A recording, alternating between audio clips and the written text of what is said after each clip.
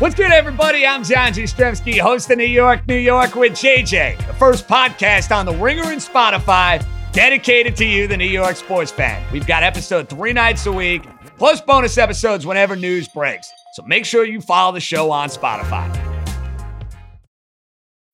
Allstate wants to remind fans that mayhem is everywhere. Like when your fantasy league meets up at your house. Everything's great until the hot plate gets too hot for the tablecloth. Now your kitchen's up in smoke. And if you don't have the right home insurance coverage, the cost to fix this is anything but a fantasy. So switch to Allstate, save money, and get protected from mayhem like this. Not available in every state based on coverage selected, subject to terms, conditions, and availability. Savings vary. This episode is brought to you by Hyundai.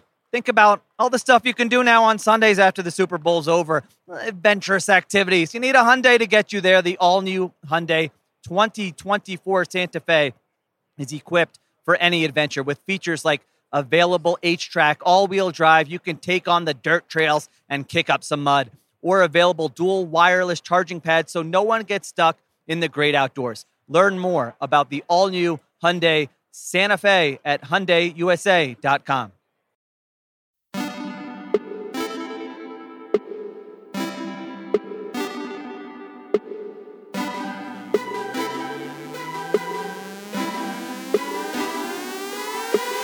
Welcome to the Ringer Fantasy Football Show. My name is Danny Heifetz. I am joined by Danny Kelly and Craig Horlbeck, and we are pumped. Jacked. Pumped and jacked, KOC style. You guys pumped and jacked, DK? Both, Pete Carroll style, yeah. We are launching our 2021 Ringer Fantasy Football Draft Guide later this week. You can find it at fantasyfootball.theringer.com. We are pumped. Honestly, I am as proud of this guide and everything we put out around it as anything I have ever been a part of at The Ringer. We wanted to update like how fantasy football rankings look, how they feel, and we feel insanely proud. We've poured our hearts and souls into this thing, and we really, you know what, I don't know if you're going to love it, but I really, really believe that everyone's going to think, you know what, we tried to do something different. I hope you guys love it. It will be up at fantasyfootball.theringer.com later this week. We got 200 players that 3 of us ranked. It's from me, DK, and Craig. And we also have write-ups from the 3 of us. And shout out to Dan Comer, Nora Princiati, Riley McAtee, Ben Glicksman, everyone helped pull it together. And again, that's fantasyfootball.theringer.com. We'll have a lot of pods coming. Our sleeper pods are coming. Post-type draft sleepers, everything. We are insanely excited. And if you don't like it, unsubscribe from the pod. Yeah, just, it's okay. It's a really cool looking draft guide too. Like if you guys have ever seen my NFL draft guide, it's basically in the same, or Kevin O'Connor's NBA draft guide. Mm-hmm. It's kind of in the same format, done in the same style, really functional, good user experience. There's some really cool like things that you can do. You can go through your draft and click off guys that have been drafted. So you can kind of go through and see our top ranked guys as you're drafting live. It's really cool. Obviously all top 200 players are going to have little write-ups, blurbs, upside, downside, bottom line. It's just really cool. So yeah, definitely please check that out. So we're insanely excited. For today's episode, what we're going to be doing is we're going to go through the riskiest players in the draft. And what we mean by that is, as we've been ranking and we've been like knee deep in all this stuff, there are just some guys that even though you'd see one thing to rank someone at like, oh, they're 14th. It's another to have the 14th pick in the draft and hit select or hit the draft button. Mm-hmm. It's a scary moment. You hesitate. Some guys, there's a hesitation. The finger wiggles. Yeah, your finger. What's rule number 1? Never hesitate. We wanted to talk about the guys where we found ourselves hesitating whether to rank them as high as everyone else, or really just what are you going to be thinking about as you take this person? You have a pit in your stomach. You know, you're like, I should draft this guy. He fell. But you're like, there's something inside me that says it's not the right move. And to be clear, we're talking about the higher ranked guys. We're not talking about the 140th guy and what if he sucks. We're talking about like your top 4, 5, 6 picks. You want to get those right. Like you don't want to screw up your top picks. You want to get on base. Who are the guys that you might strike out on up top? And you know what? There's only one guy I want to talk about first for a variety of reasons, and it's Saquon. Absolutely. Like I have found there's not one person I feel more apart from everybody else in this industry on than Saquon. I have Saquon Barkley outside my top 10 players this year. I feel like I'm taking crazy pills, like Mugatu and it's the same look. Yeah. It's the same look. It's just blue steel. Here's the thing. Most rankings you'll find have him like second. It's Christian McCaffrey and Saquon, like almost everywhere. I just can't do that. I don't understand. Like the first round's about mitigating risk. We've been saying for years, it's the Matthew Berryism. You cannot win your draft in your first round, but you can lose it if you whiff. I'm not saying Saquon's a whiff, but there is a bigger risk of a whiff than anyone else. Like, here's the thing. He tore his ACL in week 2 last year, and he's just not on the recovery timeline that we usually hear. And they're not saying the things about what he'll be doing this season that you usually hear from an athlete that you're hoping is going to come back 100% for this season. Honestly, the way they're talking about him sounds a lot more like an NBA player and how they discuss load management or something, or long-term. Like, it's not how you usually hear a running back being discussed coming back. And considering the quality of the position, I don't have Saquon in my top 10. Like, am I crazy, guys? No. I don't think it's crazy that you're a little bit worried about this. And we don't even know if he's going to be a full go at the beginning of the year. Like, that is a huge deal. Is he going to be one of those things where they slowly bring him along? He's not really good to go until midway through the season.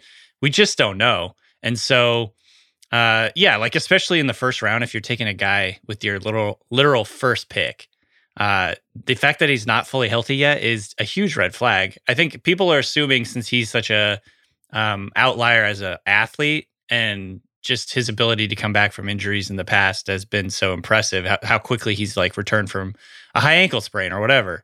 I guess people are maybe baking that into their optimism that he's going to be fully healthy and good to go. But yeah, I think there's certainly a element of unknown here, and we don't exactly have a good grip on where he is in his recovery. I think there's a few other potential reasons to be a little bit worried about Barkley too. Do you think he's going to get like 90 catches again in this kind of offense? Like, that is like where his elite upside had come from earlier on in his career, his ability to be such a big factor in the passing game. But to me, that version of Saquon feels like so long ago, because number one, it was with a different quarterback. Like, Eli was checking it down to him constantly, and now they got Daniel Jones in there. I don't know. I just think there's so many variables right now that I don't think you're crazy. However, I'm just not quite as, I guess I'm not quite as nervous or worried about it as you are. It's in the back of my mind, but I'm not quite as worried.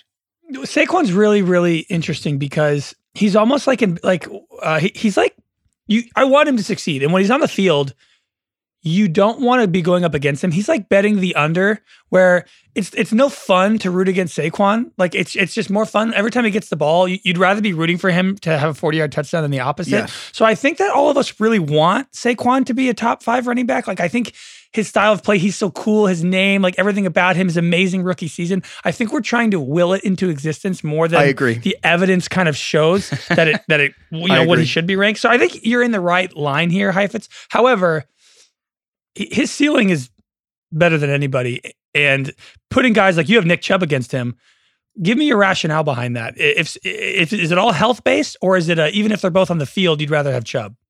My thing is that Nick Chubb has bad PR, but Nick Chubb is as good of a running back as Saquon Barkley. Maybe he's not like the athlete Saquon is. Nick Chubb is all around as good as Saquon to me, except he has a better offensive line, he has a better quarterback, and he doesn't have the same injury concerns. And I understand that he might get spelled, but here's the thing. Let me explain a little. Like, the prologue here is essentially that Saquon tore his ACL, also his MCL. Long story short, Stefania Bell at ESPN wrote a pretty good article that explained that the MCL didn't need surgery, but they let it heal on its own. But that postponed the ACL surgery by 6 weeks. So for comparison, Adrian Peterson had his ACL surgery like 6 days after he tore it. Saquon waited 6 weeks. So the surgery got postponed. But then he also had surgery in his meniscus. The meniscus delays the recovery. So, like, just the range of the motion and what he needs to do with the ACL. The surgery happened later than it normal, and the rehab is behind where it normally is for just an ACL.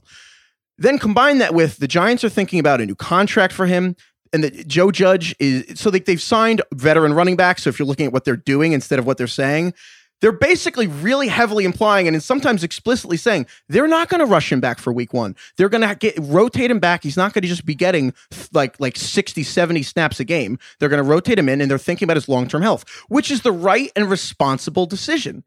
But I don't know if that makes you a top 10 fantasy pick, because what we want from a top 10 fantasy pick is either someone to be Alvin Kamara and play 60% of snaps and get a touchdown a game, which you need a good offense, or to play like 80, 85% of snaps. I think they're going to have him play around 60 or 70%, and that's assuming he's ready for week 1, which we don't know, but they're not rushing him back. This isn't Robert Griffin, like all in for week 1.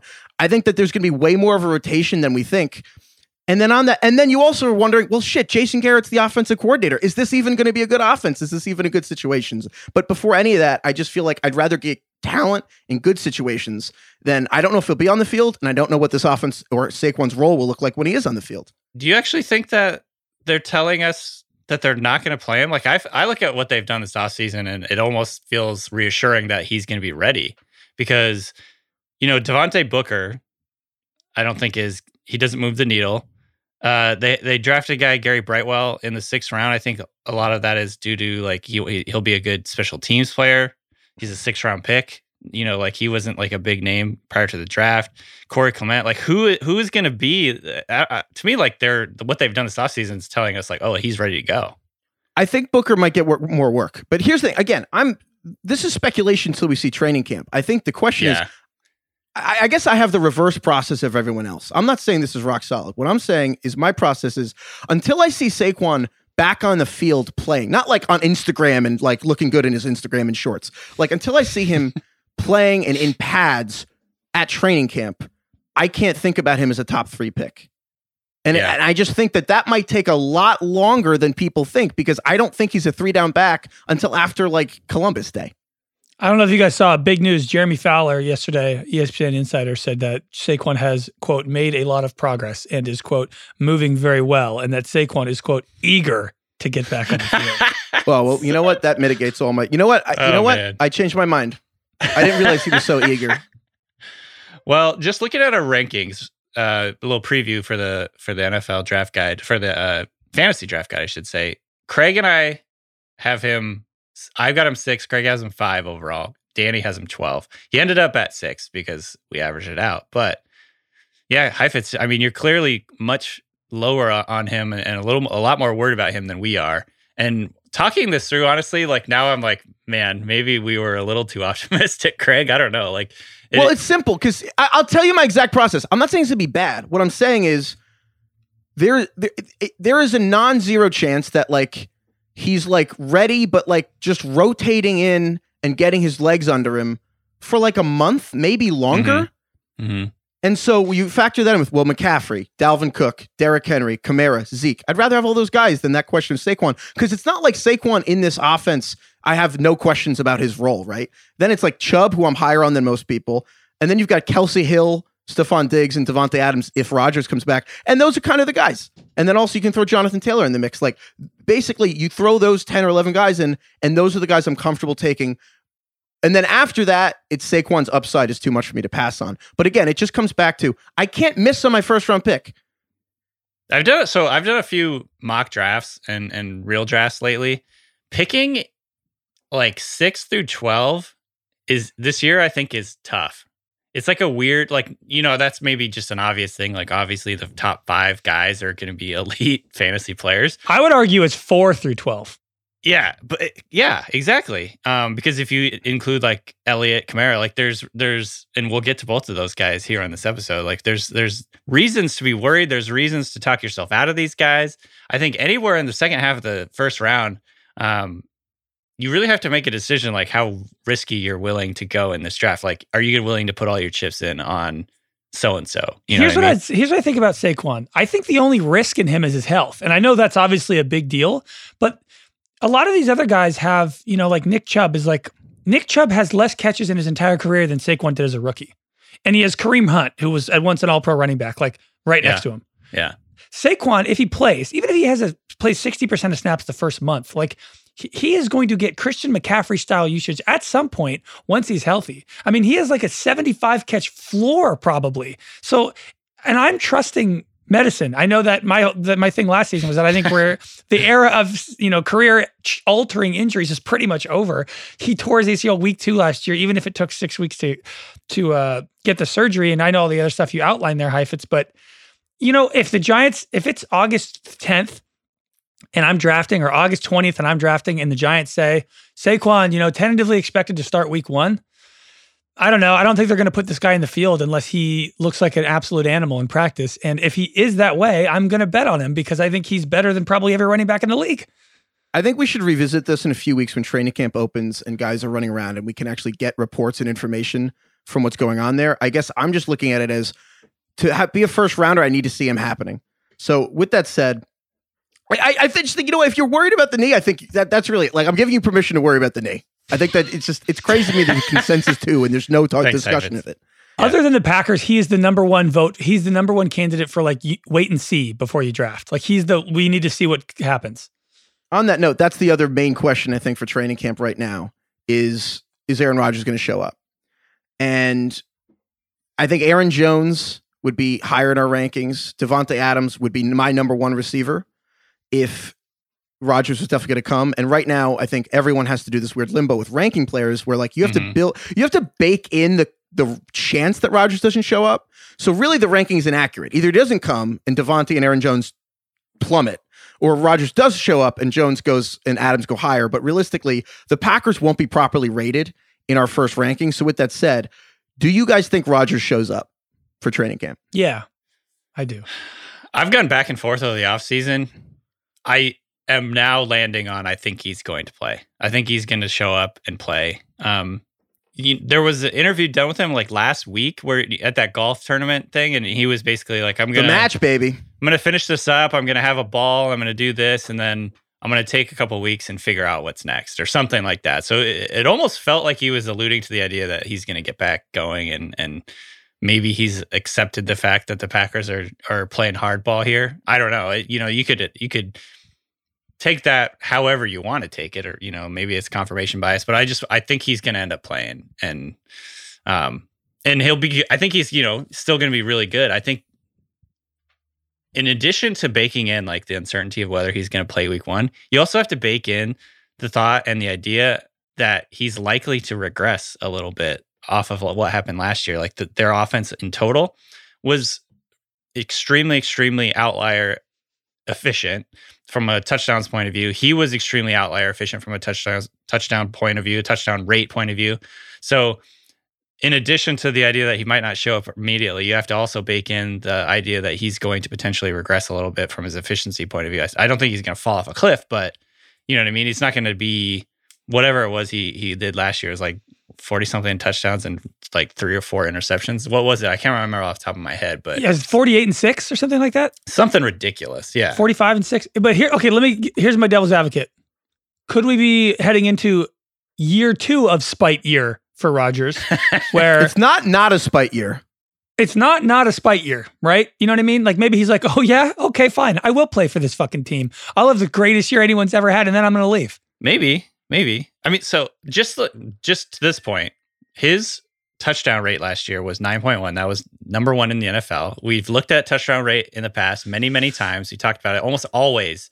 Your touchdown rate like regresses to the mean, aka it like regresses and it's gets the biggest worse. sign that you're having an outlier season.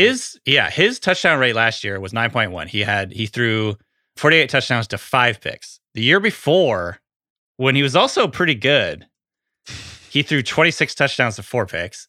His touchdown rate was 4.6. The year before that, his touchdown rate was 4.2. So he essentially more than doubled his touchdown rate last year. So that's the only that's like the big worry in addition to the idea like he might not show up. I think the regression argument though is so much more suited for people who haven't really done it for their entire career. Like Aaron Rodgers is the best quarterback in the league maybe, or number 2. So like I don't think I would put too much time into like, well, he's likely going to regress heavily back. I mean, he's had other seasons where he's had 9.0 TD rate, 7.1, a bunch in the 6s, like another one in the 7s. Like he's Aaron Rodgers. I'm not banking everything on like, well, he might not be as good. Yeah, but why did they draft Jordan Love? Because he had 3 straight seasons where he wasn't really playing to the elite level that we got used to watching him play earlier on in his career. And then he came back and was the MVP. He was hurt in 2017, and then in 2018 and 19, he threw 6 collective picks. I mean, I guess you could say he wasn't throwing 40 touchdowns a year, but right. I think the Love thing is something you should factor in. I think the spite thing is how he operates. I don't know. I was on him last year. If he plays, I'm in on him again. If we piece together what has been said, it seems that the best idea we have of what Rodgers thinks is that the Packers bought and agreed with the idea that he was declining drafted Jordan Love to ultimately Right. replace him, and then did not expect for him to absolutely ball out with last season. And so both things can be true. Regression does make sense. Also, regression does not necessarily apply to the top 1% of people ever at the position, which Aaron Rodgers does. If you saw him putt at the match, you know he's freaking like, he's unbelievable. Locked in. The other thing I want to say, and one last thing on like why I think he's going to show up. I think Aaron Rodgers has a little Jamie Lannister in him. You know what I mean? Like there's this kind of vibes. Do you remember Jamie Lannister's first scene with his dad with Tywin in Game of Thrones? Like Tywin's like cutting up a deer.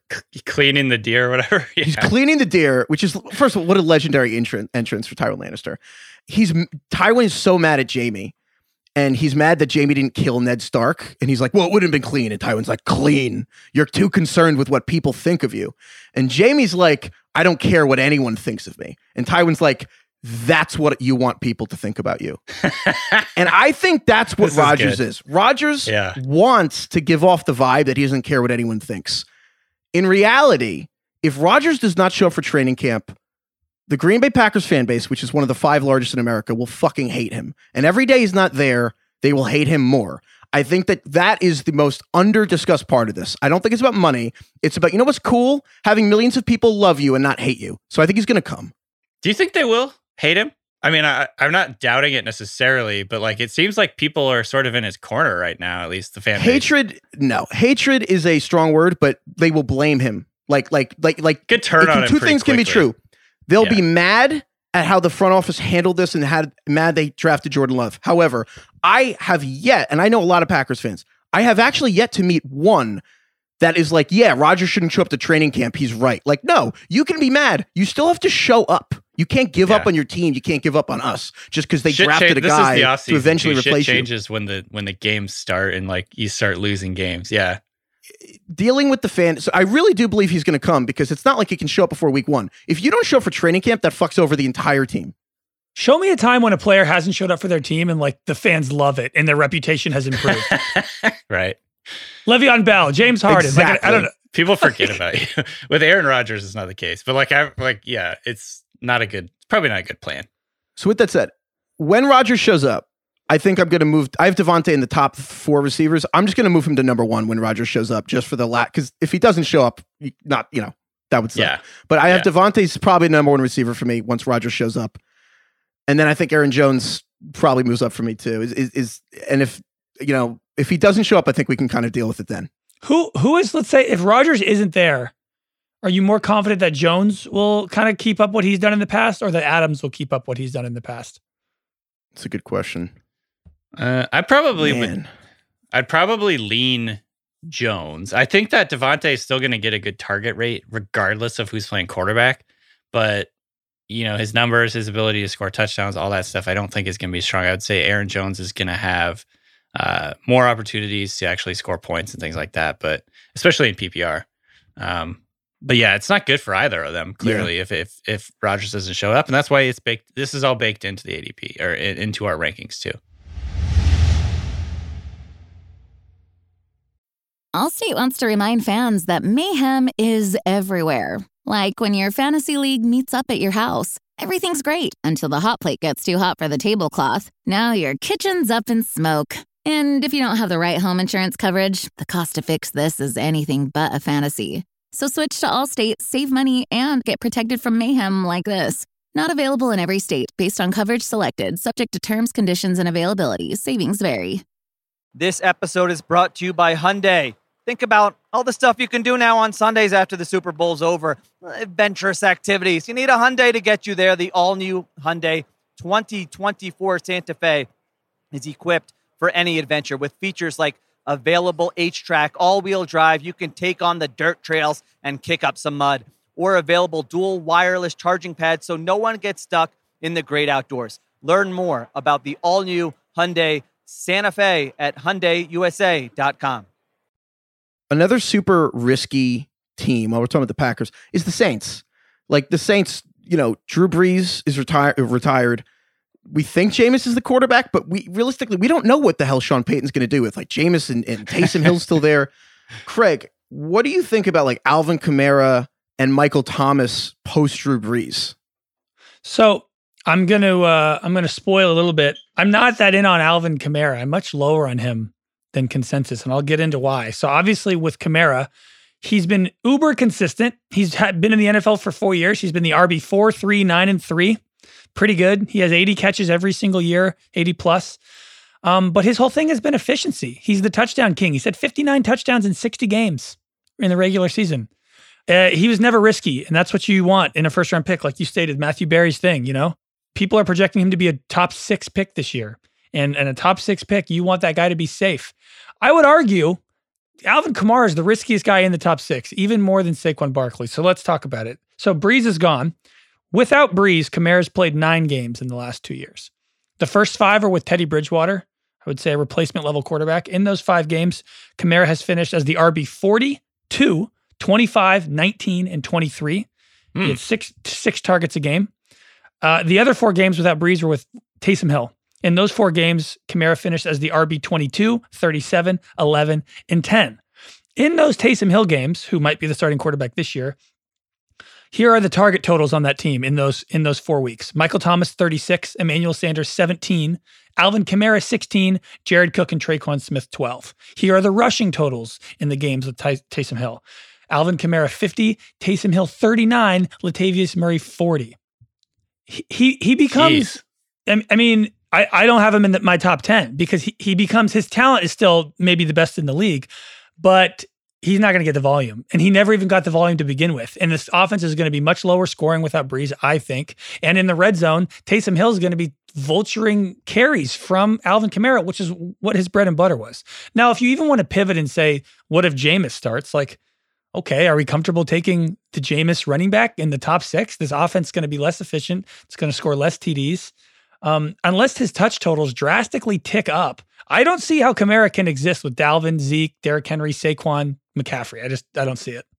Yeah, that's worrisome. So you pointed it out, 9 games without Breeze, and he was an RB1 in 3 of those games, 3 out of 9. That's pretty scary. So I think the one thing that maybe has me more confident about Kamara than, I mean, that's obviously like when you break it down like that, it's pretty worrisome. But there's also this thought that in the Saints offense as it's built now, they lack like legitimate playmakers. They lack difference-making playmakers. It's not Drew Brees. And Heifetz, you've talked about this before. Like Drew Brees has made so many different guys like their first. He's thrown so many different touchdowns to their. Let me rephrase that. He's thrown a first touchdown to like so many different guys. He gets everybody involved in the offense. He's elevated these random no-name guys into like real fantasy players. Yeah, he's a real point guard. He's a true point guard. Yeah, like you always see like, his first 11 passes went to 9 different people. Like only Drew Brees and Brady and Rodgers do that. Yeah. So my thinking is, and I guess maybe this is wishful thinking potentially. Like maybe it doesn't actually end up being like this, but my thinking and the reason I'm still so high on Kamara is he's clearly the number 2, if not the most talented guy, like behind Michael Thomas, or maybe he's more talented than Michael Thomas in this offense, and they're going to manufacture more volume for him in this offense. Now, that could end up not happening, but I think that is the bargain you're making with yourself. Like that's the rationalization you're having in your mind that if you're willing to take him that high, that it's going to be because they basically force feed him targets more than they have in his prior seasons, because this offense just lacks the talent to be really electric and explosive if they don't do that. Does that make sense? So I guess like that's where we have to get to, I think. Here's my question for you, Heifetz. Where he's ranked right now, most people have him as the running back 4, the overall 4th player in drafts, 5th. Isn't that his best case scenario? Isn't that his ceiling this year? Is that ranking? Does that really feel like what his average will be? Honestly, you're right, and I have thought about moving him down because again, the thing I keep coming back to is 2 things. One, that he has a touchdown per game for his career. Like he's at 60 or so games, he has 60-ish touchdowns. It's basically the 3rd or 4th best mark ever. Like we're talking about like Marshall Faulk or one of the handful of people he's got. Like again, you can't have a touchdown a game. That's insane. The other part of it is to your point about efficiency. Like you mentioned how he's just always like a top 3 or top 5 fantasy back. The guys that he's in the company with have been Todd Gurley in 17 and 18, or the Zeke Elliott's, or the McCaffreys. What do all those guys have in common? It's kind of simple. They all play like 85% of snaps and up. Sometimes it's just a function of how much a star running back's on a field. They get work. Kamara has never been that. Kamara has always been on the field for about 60 or 65% of snaps, but his touchdowns and the catches make him play with the big boys like Zeke, McCaffrey, Saquon, and Gurley, who were there for, I mean, we're talking about like many more plays a game. And if the Saints offense is not this well-orchestrated machine with Drew Brees, how is Kamara going to get there? And so you're right. Like, I think we probably are overrating the ceiling and really underrating the floor of like, what if this, what if like the NFL's second all-time leader in every category of note retires and then the offense gets worse? And we're like, I guess that was easy to see coming.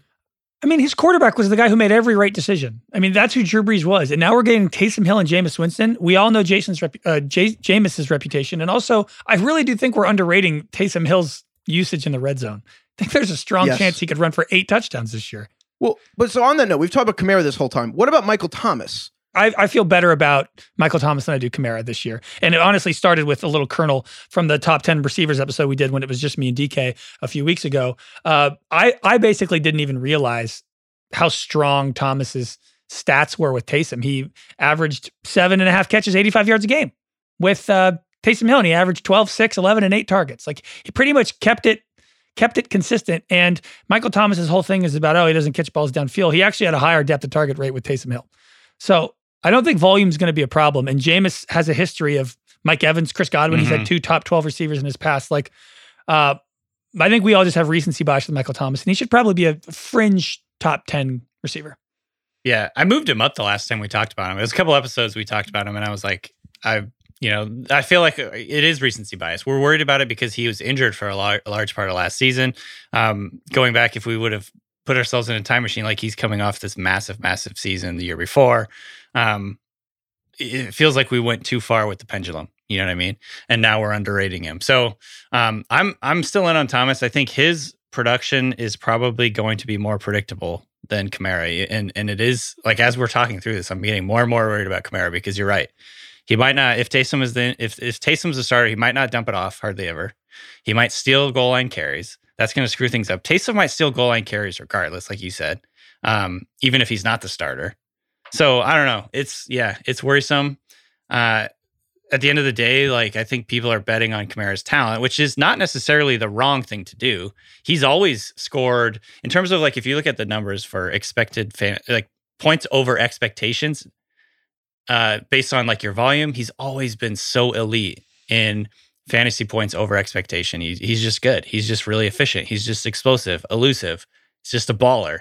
So I think that people are still remembering that. But I would say that Michael Thomas's volume is probably a little bit more bankable. I don't know. What do you think? Kamara was like the Friday Beers Instagram account where every week I'm like, they can't keep this up. And then the new video comes out and I'm like, fuck me, they can. Back in. Yeah. And now they got a bunch of new guys running the account. That's what I think. That's what this situation is. Like, they just got a bunch of new guys running the account, but it had the same tag, same handle. It's not going to be the same videos. Yeah, that's the greatest thing that's ever been said on this podcast. Shout out Friday Bears. DK. Yeah. Another, kind of on that note, it's not like a different quarterback, but the same way we kind of just expect Kamara to do the same. So we've got Dak Prescott. I think everyone just kind of is like, oh yeah, Dak broke his ankle, and like, yeah, he's still going to be a top 3-4 guy. Are you worried about Dak Prescott going into this season? Do you think it's weird that everyone's like, yeah, no, he'll be totally normal? Or are you just like, no, he's going to be good to go? Now, so there are 2 major, I'd say, quarterbacks coming off of significant worrisome injuries. And that's Dak Prescott and Joe Burrow. And we were talking about this before the show. I'm not really that worried about Dak. I'm more worried about Burrow. And let's walk through each of the scenarios here and talk about the injuries themselves and kind of where we are with these guys. What we know now, where we are with Dak Prescott. So Dak's injury was a compound fracture, dislocated his right ankle. The bone came out of his leg, which is obviously just like a devastating injury. We don't need to dwell there. The other thing that I fresh off the McGregor thing, DK, come on. Sorry. May have glossed over this during the offseason, but Dak actually had to have 2 surgeries. He had his initial surgery to obviously like reset the bone and everything. And I was reading about this. Albert Breer had a good article about kind of like the timeline of everything that's gone through. And he said, and this is from Dak, the only time I can say that I was like, man, was when I had to get a second surgery, said Prescott. And that was because I had just gotten my foot back on the ground for about a week or so. And I just didn't necessarily know after my leg was facing another way how it was supposed to feel. But it didn't feel great the first couple of days walking. And therefore, they went back in and the doctors was like, yeah, this isn't right. Like, we got to fix this. And so they had to do a second surgery to do it. And since then, so I glossed over this during the offseason. I guess it was like we were concentrating on other things, but that itself is kind of worrisome. However, kind of worrisome. Well, here's why I say kind of, because since then, everything has been great. Like, he's ahead of schedule. He was cleared to be on the field for a Cowboys That's OTAs like the bingo card for injury June. recovery. You know who's not ahead of schedule is Saquon. Right. But here's the thing. Prescott's already on the field. So he was already practicing. He was in OTAs with the Cowboys OTAs. Basically, the doctors had more or less cleared him. But there's just a few things, like basically he said that he was nearly a full go, but there's a few minor precautions they were taking. He said in May, so this is a couple months ago, he said that he said, I'm healthy. If we had to play a game now, I could go out there and be very successful, start the game, finish the game, not even worry about the leg. So he said that in May. The other thing that I think is interesting, I don't know if it necessarily means anything, but Dak is saying the right things to make me less worried about it from a mental point of view, because a lot of times guys come back and mentally they're not quite as confident. They're not quite as... it's just like a scary thing. Like, getting major injury like that can really affect your psyche. And he's like, he basically said, and they said this in June, I buried the injury from the point of practice, from the point of just moving forward. I'm going about my life. I buried it. I buried it mentally, put it on a tombstone. So he's like, I mean, just mentally tough, I think. And he's really just ready to get past it and go forward. So I'm not as worried about Dak, for the main reason is he seems to be close. He's probably, and he said his goal is to be ready for training camp and be 100% by training camp. So if he has a setback, I'll change my tune, but it sounds like he's on pace to be 100% healthy. Obviously the injury happened relatively early in the season, so he's able to come back and get right and everything. And I don't know, it just, to me, it's not quite as worrisome as the Burrow thing. So first of all, what is your reaction to all that? Like, how are you feeling about Dak Prescott? Are you worried that it's going to be a big effect on his game? I think that the Cowboys paid him and they know more about the injury than we do. And that if the Cowboys aren't so worried about it, neither am I. I think that Jerry Jones did allude. I do think Dak runs less, but I also don't think it matters for fantasy that much because I think they're going to pass so much. The real problem for Dak is that the Cowboys, so he was on pace to break, like you say break now, I think about his leg. He was on pace to shatter the single season record don't for say Peyton shatter Manning's. Either. Look, man. That was, come on, what else I'm you looking got? for the right. He was on pace to surpass. Crack in half. Rupture. Yeah. Okay. He was going to throw for more passing yards than Peyton Manning's record. That's all I was going for. I already regret saying this. But by 1,000 yards. He was averaging, he had a career high 3 weeks in a row. The problem is that it's because the Cowboys defense was so bad. I still think the defense will be bad, but they can just merely be like really bad and not historically bad. And they won't have to throw for 400 or 500 yards a game every week. That's my concern, is just the pace he was on is cool, but like, I don't know if that's going to be them every week. I actually think that, I don't know. I think there might be some games where Zeke is kind of handling the fourth quarter quite a bit, but I'm not worried about Dak's health at all, like the way I am Saquon. I'm more worried about Joe Burrow, and not because of Joe Burrow's timeline, but I think Joe depends more on running, and that I think that he will change his style of play. So my question is really, is the Bengals offense going to be good? Because the Cowboys offense probably will. I don't know if the Bengals offense will be good. Yeah, I would say that right now, Dak's situation is more beneficial for him. He's not going to have to run, and he's honestly, like, over the last couple of years, he hasn't been like a big runner. He's utilized in the red zone a lot, but they're not like running read option or anything like that. He's not a traditional or like what we'd consider a running quarterback like Kyler or Lamar right now. He's more of a guy that they can use to fake out. He's like Josh Allen, I guess, like goal line back type deal. He gets touchdowns though.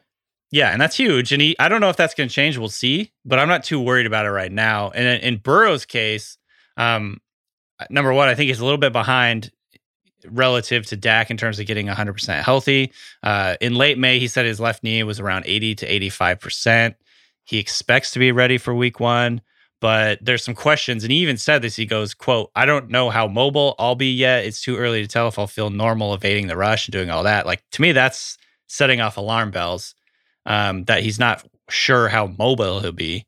And he goes, but I feel optimistic. I feel good right now. we'll have to wait and see. His goal is to be 100% at the end of camp, but again, he tore his ACL, his MCL.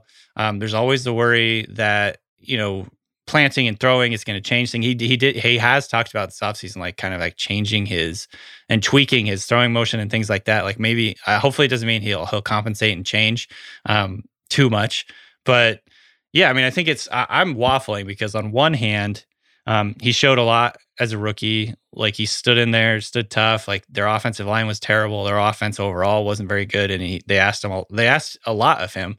And I thought was pretty good. Like, traditional stats doesn't really pop off the stat sheet or whatever. But saw this really good article from Seth Galina.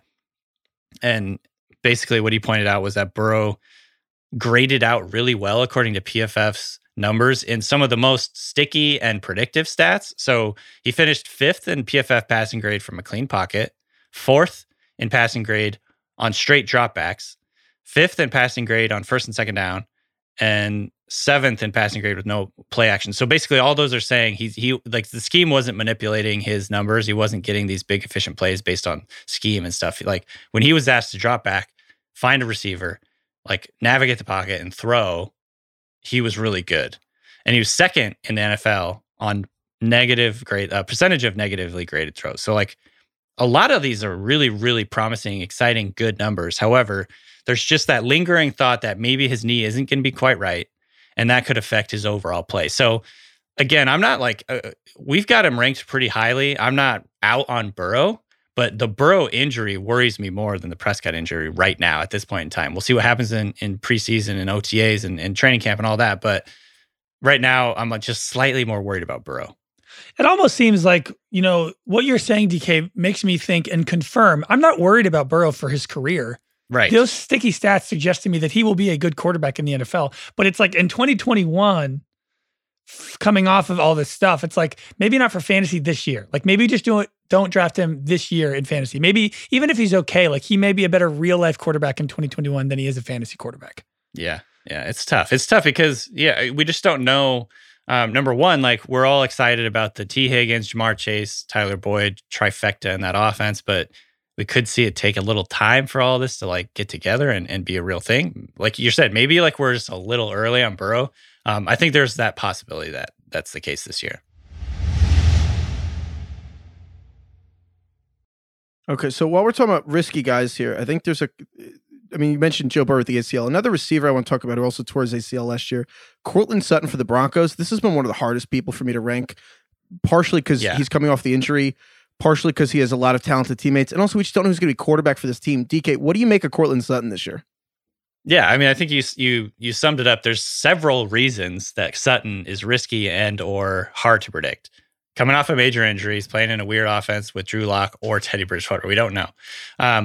Here's the status of his ACL. So he still had on a big bulky brace when the team was working out in May. But based on, and I've seen this from like around the Twitter sphere, some analysis on how well guys can bounce back from ACL injuries and what they go on to do in their career. He's still young enough. He's 25 that he fits firmly into the camp that guys that come back and are still elite at the position. So that makes me feel good as a 26-year-old. So if I tear my ACL, I feel confident I can make a full recovery. Well, it's 26. Well, I think Craig also just really still thinks he could be a pro athlete. Yeah. But really, like to me, so the injury is one thing. And there's always like the worry of aggravation. And there's also the worry, honestly, that we just have a small sample of him being like elite and being like a really good receiver. He was really good in 2019. But again, it's sort of like just this small sample and it could be misleading us a little bit on overall like his upside. He was wide receiver 19 in half PPR that year. 72 catches, 1,112 yards and 6 touchdowns. So I guess that's like what we have in our mind. But again, it's like the major thing to me isn't the injury. It's the Drew Lock versus Teddy Bridgewater question and who's going to be playing, what his role is going to be.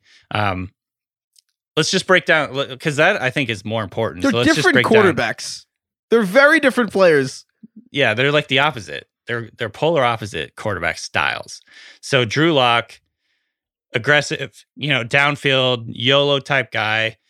For him, the good, I would say, last year, he ranked 12th in big time throws per PFF with 30. Hell yeah. Lock's good. And I think that's good because Sutton is most likely, I would say, he's going to be running routes on the outside where you're like higher ADOT type deal. Drew Lock, his average depth of target last year was 9.7, which was actually third in the NFL behind only Joe Flacco and Jalen Hurts. So he was pushing the ball downfield. And that's good, I think, for Sutton. However, the bad side, Drew Lock, second in turnover-worthy plays per PFF, which is only behind Carson Wentz. He was 34th out of 42 in passing grade, 40th out of 42 in adjusted completion rate, and his passer rating from a clean pocket was 28th out of 39. So none of those are very encouraging. In fact, they're very discouraging. In fact, they would probably say he sucks. Well, but does he just suck, or did he hurt his shoulder in week 2 and was never right, and everyone's dunking on him because he's last in every category? In a quarantine year, we had no offseason, and he was kind of drafted as a project quarterback, and it was a sophomore year. Like, are we really ready to say, like, nah, he sucks? I mean, a lot of people are, Craig. Not me. Not me, Danny. I'm willing to keep my an devil's open mind advocate is if the Broncos start 7-0 and Cortland Sutton leads the league in receiving, I think we'd look back and be like, wow, we all just made fun of his stats when he hurt his shoulder in week 2, and this was public information, and we just ignored it. And I'm not saying Drew Lock is good, but I'm wondering if he wins the job, if we'll be like, la, la, la, why isn't Bridgewater playing? And that we might be sleeping on this offense. Having said that, that's unlikely. Like, he might just be bad, and then all the receivers might suffer. So this is a weird offense. Right. And that's another team I'm very curious what they do in training camp. On that note, I think there's a couple running backs that to me are in the same mindset of I don't know what to make of them. Miles Sanders and Josh Jacobs, I think they're both really talented. I think they're on weird teams who have both like used high draft picks on them, but also just don't seem to want to give them like 3-down roles. It's Miles Sanders for the Eagles. It's Josh Jacobs for the Raiders. DK, which of those guys do you like better, and which one are you more worried about? That's a good question. Let me actually just consult my rankings here to double check. So I've got Sanders. We've got Sanders ranked 35th overall in half PPR. I've got him at 39, and then Josh Jacobs just slightly below him at 41. So I would say, I mean, based on my rankings, yes, I'm slightly higher on Miles Sanders. However, both of these guys are pretty worrisome. Let's start with Jacobs, because I think actually if I had to pick a guy that I would put on my team and turn into a 3-down back, and I think is actually the most talented player, I think Josh Jacobs is more talented. I think Jacobs is a really good running back. But the problem is we're literally and truly at the mercy of John Gruden's whims here. And we've heard story on story about how John Gruden just gets bored of players. They fall into their doghouse, and then basically he's just like, I'm going to go with someone else. And I think that's kind of what's happening with Kenyon Drake. Jacobs last year wasn't very good in the passing game. And so it feels like they're basically just like, you know what? We gave you your shot, even though they really didn't give him his shot quite, I would say. I think they're basically just like, we're going away from that. You're not getting that anymore. And that's a big deal because obviously in PPR and half PPR, those targets, and those are really, really valuable touches. And he's just going to end up getting, like the early down work, the less valuable touches through 2 seasons. I saw this stat. Jacobs has 1 target on 3rd down. Why did you draft this guy in the first round? I don't understand this. He has 32 touches total on 3rd down in his career.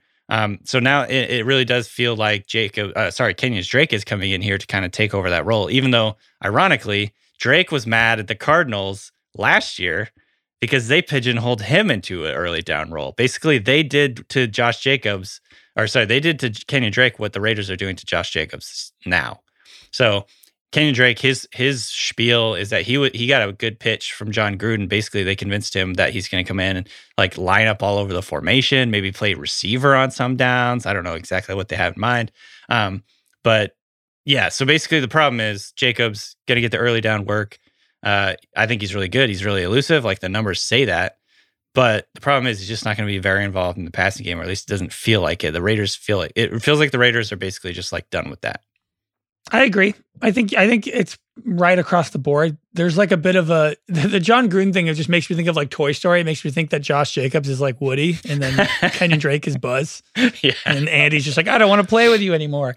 But I still think Josh Jacobs has like Nick Chubb, Jonathan Taylor appeal, right? Like that's in the realm of possibility that he can run for 1,400 yards and 11 touchdowns, and he's just Nick Chubb, Jonathan Taylor light at a discount, right? I mean, yeah, in theory, he gets a lot of touches. You know, if you look at last year, hold on, let me pull up the stats because I was pretty surprised to see this. When it comes to attempts last year, Jacobs was third. He had 273 rushing attempts, which was behind only Derrick Henry and Dalvin Cook.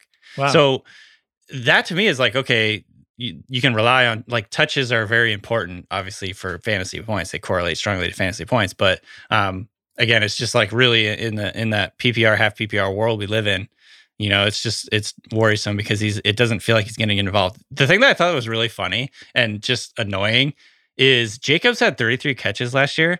Kenyon Drake had 25 catches last year. And they brought him in to take over the passing down stuff, in theory. I don't know exactly how they're going to use him, but it's just like bizarre. The Raiders are bizarre. The other thing that we haven't really even mentioned is they like revamped their offensive line. They've gone from a lot of really good veteran players on that offensive line. They've replaced like 3 or 4 starters. It's going to be totally different. We can't be super confident that it's going to be a very good, strong, elite running team again. So Jacobs gets a lot of carries, but they're sort of like empty calorie type carries. And you know, it's just like, there's a reason he's ranked so low. He's lost a lot of his value, both in redraft and in dynasty this offseason because of the Raiders just being weird. Yeah, not great. What about Miles Sanders? So Sanders, I think that there's multiple questions with him too. Number one, what's Nick Sirianni, the new head coach there? What's his scheme going to look like? How is he going to use running backs? You know, he comes from Indianapolis where, you know, if you go back to before Marlon Mack tearing his Achilles, he tears Achilles tendon, whatever. He had a season-ending injury. Before he got injured, they were like full-on 3-headed monster at running back. And it was like really distressing for Jonathan Taylor fans and people that wanted Jonathan Taylor to be a thing because they didn't seem to have any care about, you know, our fantasy teams. They just want like to rotate 3 guys in. So there's always this worry, I guess, that he's going to carry that philosophy over here to Philly and basically have, you know, a 3-headed monster or more because they've got multiple guys. Like if you look at their backfield, they've got Sanders, they've got Boston Scott, who's been explosive and effective at times. They grabbed Kerryon Johnson off waivers, Jordan Howard, Jason Huntley, Elijah Holyfield. They drafted Kenneth Gainwell. There's just so many guys. It's such an unclear rotation that even if he is the quote lead back, like, is that going to be enough? Is he going to get enough volume? And is he going to get enough passing down stuff to be a big factor? The other thing that's weird about him is he was really, really good as a receiver, as a rookie. Like some of the stuff they were doing with him as a rookie was really cool. Like they were running vertical routes down the sideline, like wheel routes. He was catching vertical passes. But his receiving usage and effectiveness dropped pretty precipitously as a sophomore, as a second-year guy. And now they've got all these, quote, like pass catching backs like Jason Huntley, Kenneth Gainwell. Maybe they want to have Boston Scott be that guy. It just doesn't, we don't know exactly how they're going to use these guys. So again, you're kind of like pigeonholing him into this early down role, and it's uncertain whether he's going to be like a significant pass catcher. So who do you feel better about though? Yeah. I mean, I guess Jacob slightly because I feel pretty confident he's going to get a lot of volume as an early down guy. And I don't know that 100% sure about Miles Sanders. Also, I just think there's also a lot of question marks about Jalen Hurts and his role in the Eagles offense in the passing game. Like it's basically the same questions we have about J.K. Dobbins, where is Jalen Hurts ever going to check down? Is Jalen Hurts going to steal rushes? Is he going to steal passes down? So like in addition to the fear that Nick Sirianni is going to run this 3-headed monster at running back, then you're also having the quarterback stealing rushes. Like at least in Baltimore, it's going to be J.K. Dobbins and Gus Edwards and then Lamar. Like in Philly, it could be Hurts, Miles Sanders, Boston Scott, and Kenneth Gainwell or something ridiculous. You know what I mean? And so like there's this, it's just like a potential mess. And that's obviously why these guys have been pushed down. Like I said, in fantasy, in redraft and in dynasty, both these guys have like fallen off hard this offseason. Nothing like about the offseason makes you confident about these guys going into this year. Yeah, it sucks when you're rooting for your running back just to get subbed onto the field at the 5-yard line. And you're like, oh my God, no, put my guy in. But it's even worse when they put Miles Sanders in and then Jalen Hurts just does a bootleg and just jogs into the end zone untouched. Yeah. Whereas at least that's not going to be a thing with Josh Jacobs. And I do think, for me, that's a tiebreaker. That matters a lot. Yeah. Yeah. One other team that I wanted to hit in terms of just riskiness here today is the Steelers. Because I mean, aside from just like 3 or 4 of their offensive linemen changing out this offseason, Ben Roethlisberger just looked horrible for the last month or 2 months of the season. Just really looked done. And Craig, you're the Steelers fan here. I'm wondering what you, I don't think Ben is like a fantasy guy, but I'm wondering how that influences what you think about Deontay Johnson, Juju, who came back, like the guy who just is desperate to get back with his ex, and then Chase Claypool, Najee Harris. I'm just wondering what you think about the offense after you watch this 11-0 start collapse into like a team that couldn't even move the ball. There's a lot to unpack with Pittsburgh. The overview is that Ben is back. Their offensive line is completely different. 4 of 5 of the guys last year are gone, which is funny because last year's offensive line wasn't good. So you could argue that that's maybe a positive. They're a lot younger now. They kind of had a lot of old guys and they wore down the stretch. And what's funny is a lot of people think that, well, I don't know. You can kind of view this 2 ways. They were like, oh, the Steelers threw the ball quicker than anybody in the league. Ben had like, he threw the ball quicker than any quarterback, I think, since 2012 or something like that. And so they're like, oh, that's why the on offensive record, line. at least, but oh, is it on record? It's realistically, it's the fastest by a lot on record. But everyone thought it was because they couldn't protect Ben as a passer, but the real reason is because they couldn't run the ball at all, so they had to throw the ball a ton. Their run blocking was way worse than their pass blocking. They were actually like a decent pass blocking team, but they couldn't run the ball, so they threw the ball 900 times a game. So now they're a lot younger. They drafted Najee Harris. I think they're going to be a more balanced offense. I don't think Ben will be... famous last words. I don't think Ben is going to be washed this year. I think he'll be fine. Mm-hmm. He threw for 500 yards against the Browns 7 months ago. With the receivers, it's honestly fascinating. Each of them are such interesting players. Deontay Johnson is the most talented of the group, I think. There might be, honestly, 2018 Juju, I would still say looked the best out of all these 3 guys. But Deontay, the knock on him is that he drops passes, right? He led the league in drop passes. Ian Harditz was talking about this for PFF, and I kind of agree. Like, I kind of don't care. And also, like, do we look at any of the other guys who drop passes and say anything? Here are the top leaders in drop passes last year. Deontay Johnson, Jerry Jeudy, Tyreek Hill, Alvin Kamara. Like, do we talk about them? Wasn't Stephon DK Diggs? Metcalf? DK Metcalf drops a lot of passes too. DK Metcalf is top 10. Like, why don't we mention weirdly any of them? dropped a lot of passes even when he was elite. Yeah, I mean, the argument is, Harditz is like, yeah, you drop passes because they throw you the ball a fuck ton. So you have more opportunities to drop the ball. So exactly. I don't necessarily think that's like the biggest deal in the world. Deontay Johnson was 5th in the NFL in targets total, and he played 12 games, pretty much. He played like 14, but there was a lot of half games because one of them he got benched, a lot of them he got hurt.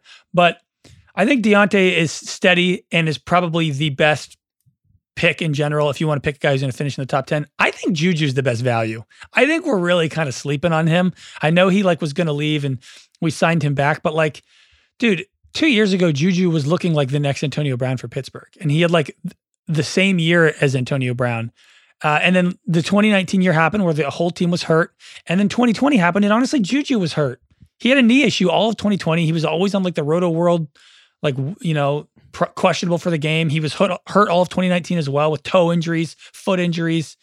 He's the lowest ranked and drafted Steeler receiver right now. Look at what he did in the playoffs. I mean, when push comes to shove, he had 15 catches for 180 yards in the playoffs.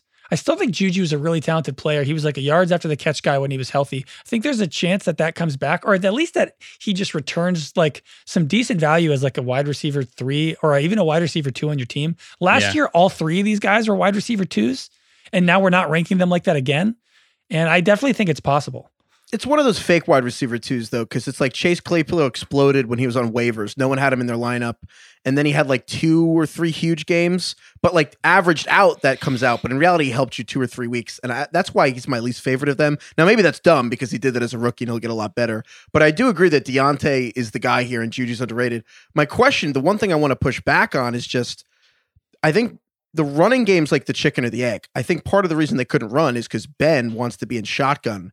And you're really limited. Yeah, they don't do play game. action. He refuses to do play action. Yeah. He just has to be in shotgun because he's old and can't move. They were last in play action last year. The Jags were second to last, and they ran play action 57 more times than Pittsburgh. So that has to change, but maybe it will. We have Matt Canada. We have a new OC. No, it's not changing. 100% not changing. You don't think with Najee Harris? No, not until Ben's gone. I don't know. I mean, yeah, we'll see. But I'll believe it when I see it. Now that everybody has a tell on him and shotgun, maybe they will. Can I give you guys a bold prediction? This is not our bold predictions episode, but this will probably be one of mine.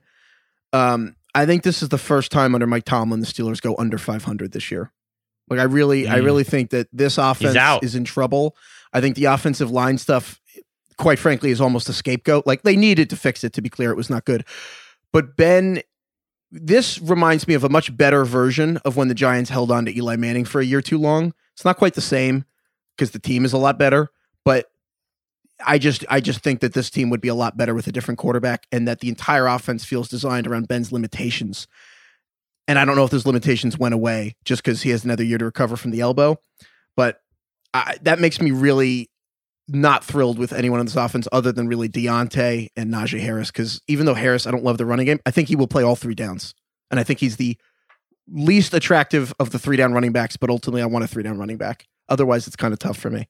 So I just want to chime in here and give my take. It is the Steelers are a very interesting team because number one, it's very difficult to know who's going to be like the best receiver on this team, who's going to emerge as like the quote number one. I think Deontay is valuable and Ben's favorite target in a large part because he's a really good route runner. He gets open early in his routes and he can get basically he's an extension of the run game almost because you're getting open and getting the ball out within 1 second. It's like these short little slants and things like that.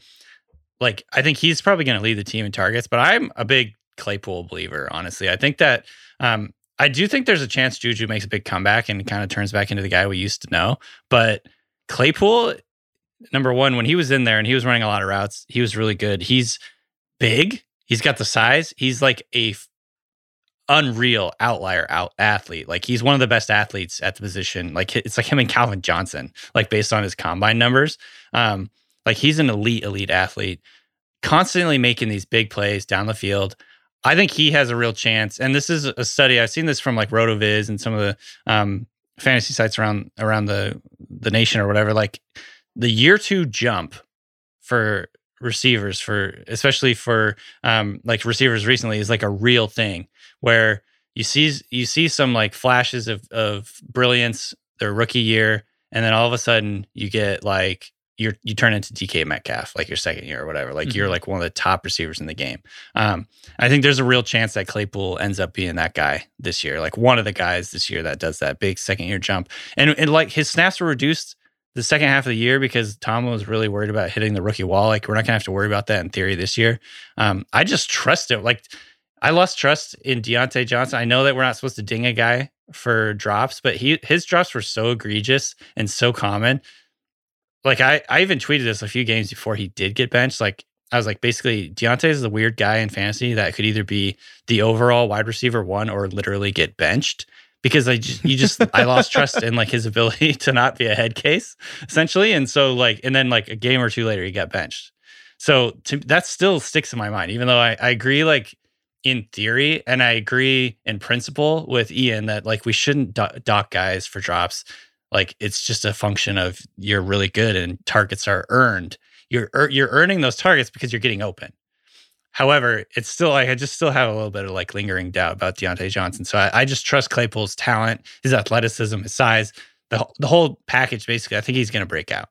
Yeah, I have no problem with the Claypool thing. I love Claypool. I mean, I think he's going to be awesome. My point in this was that if you want to talk about value, I mean, Juju being ranked last out of the 3 of them, I think is probably the best draft pick in terms of like what you could get in return.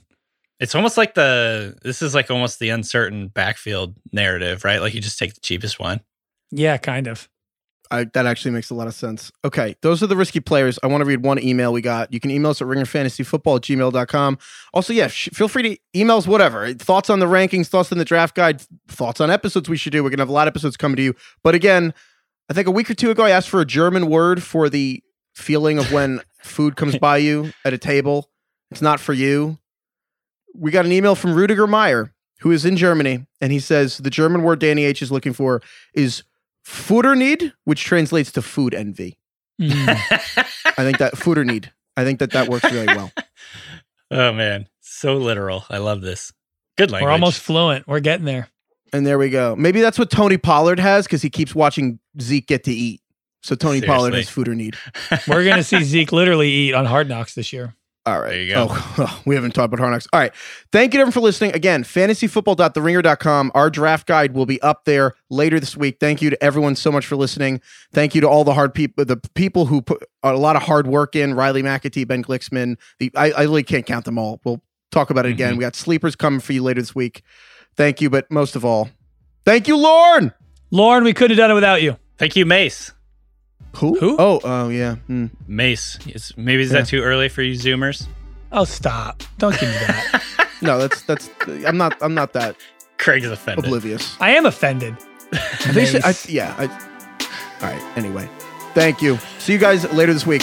fantasyfootball.theringer.com.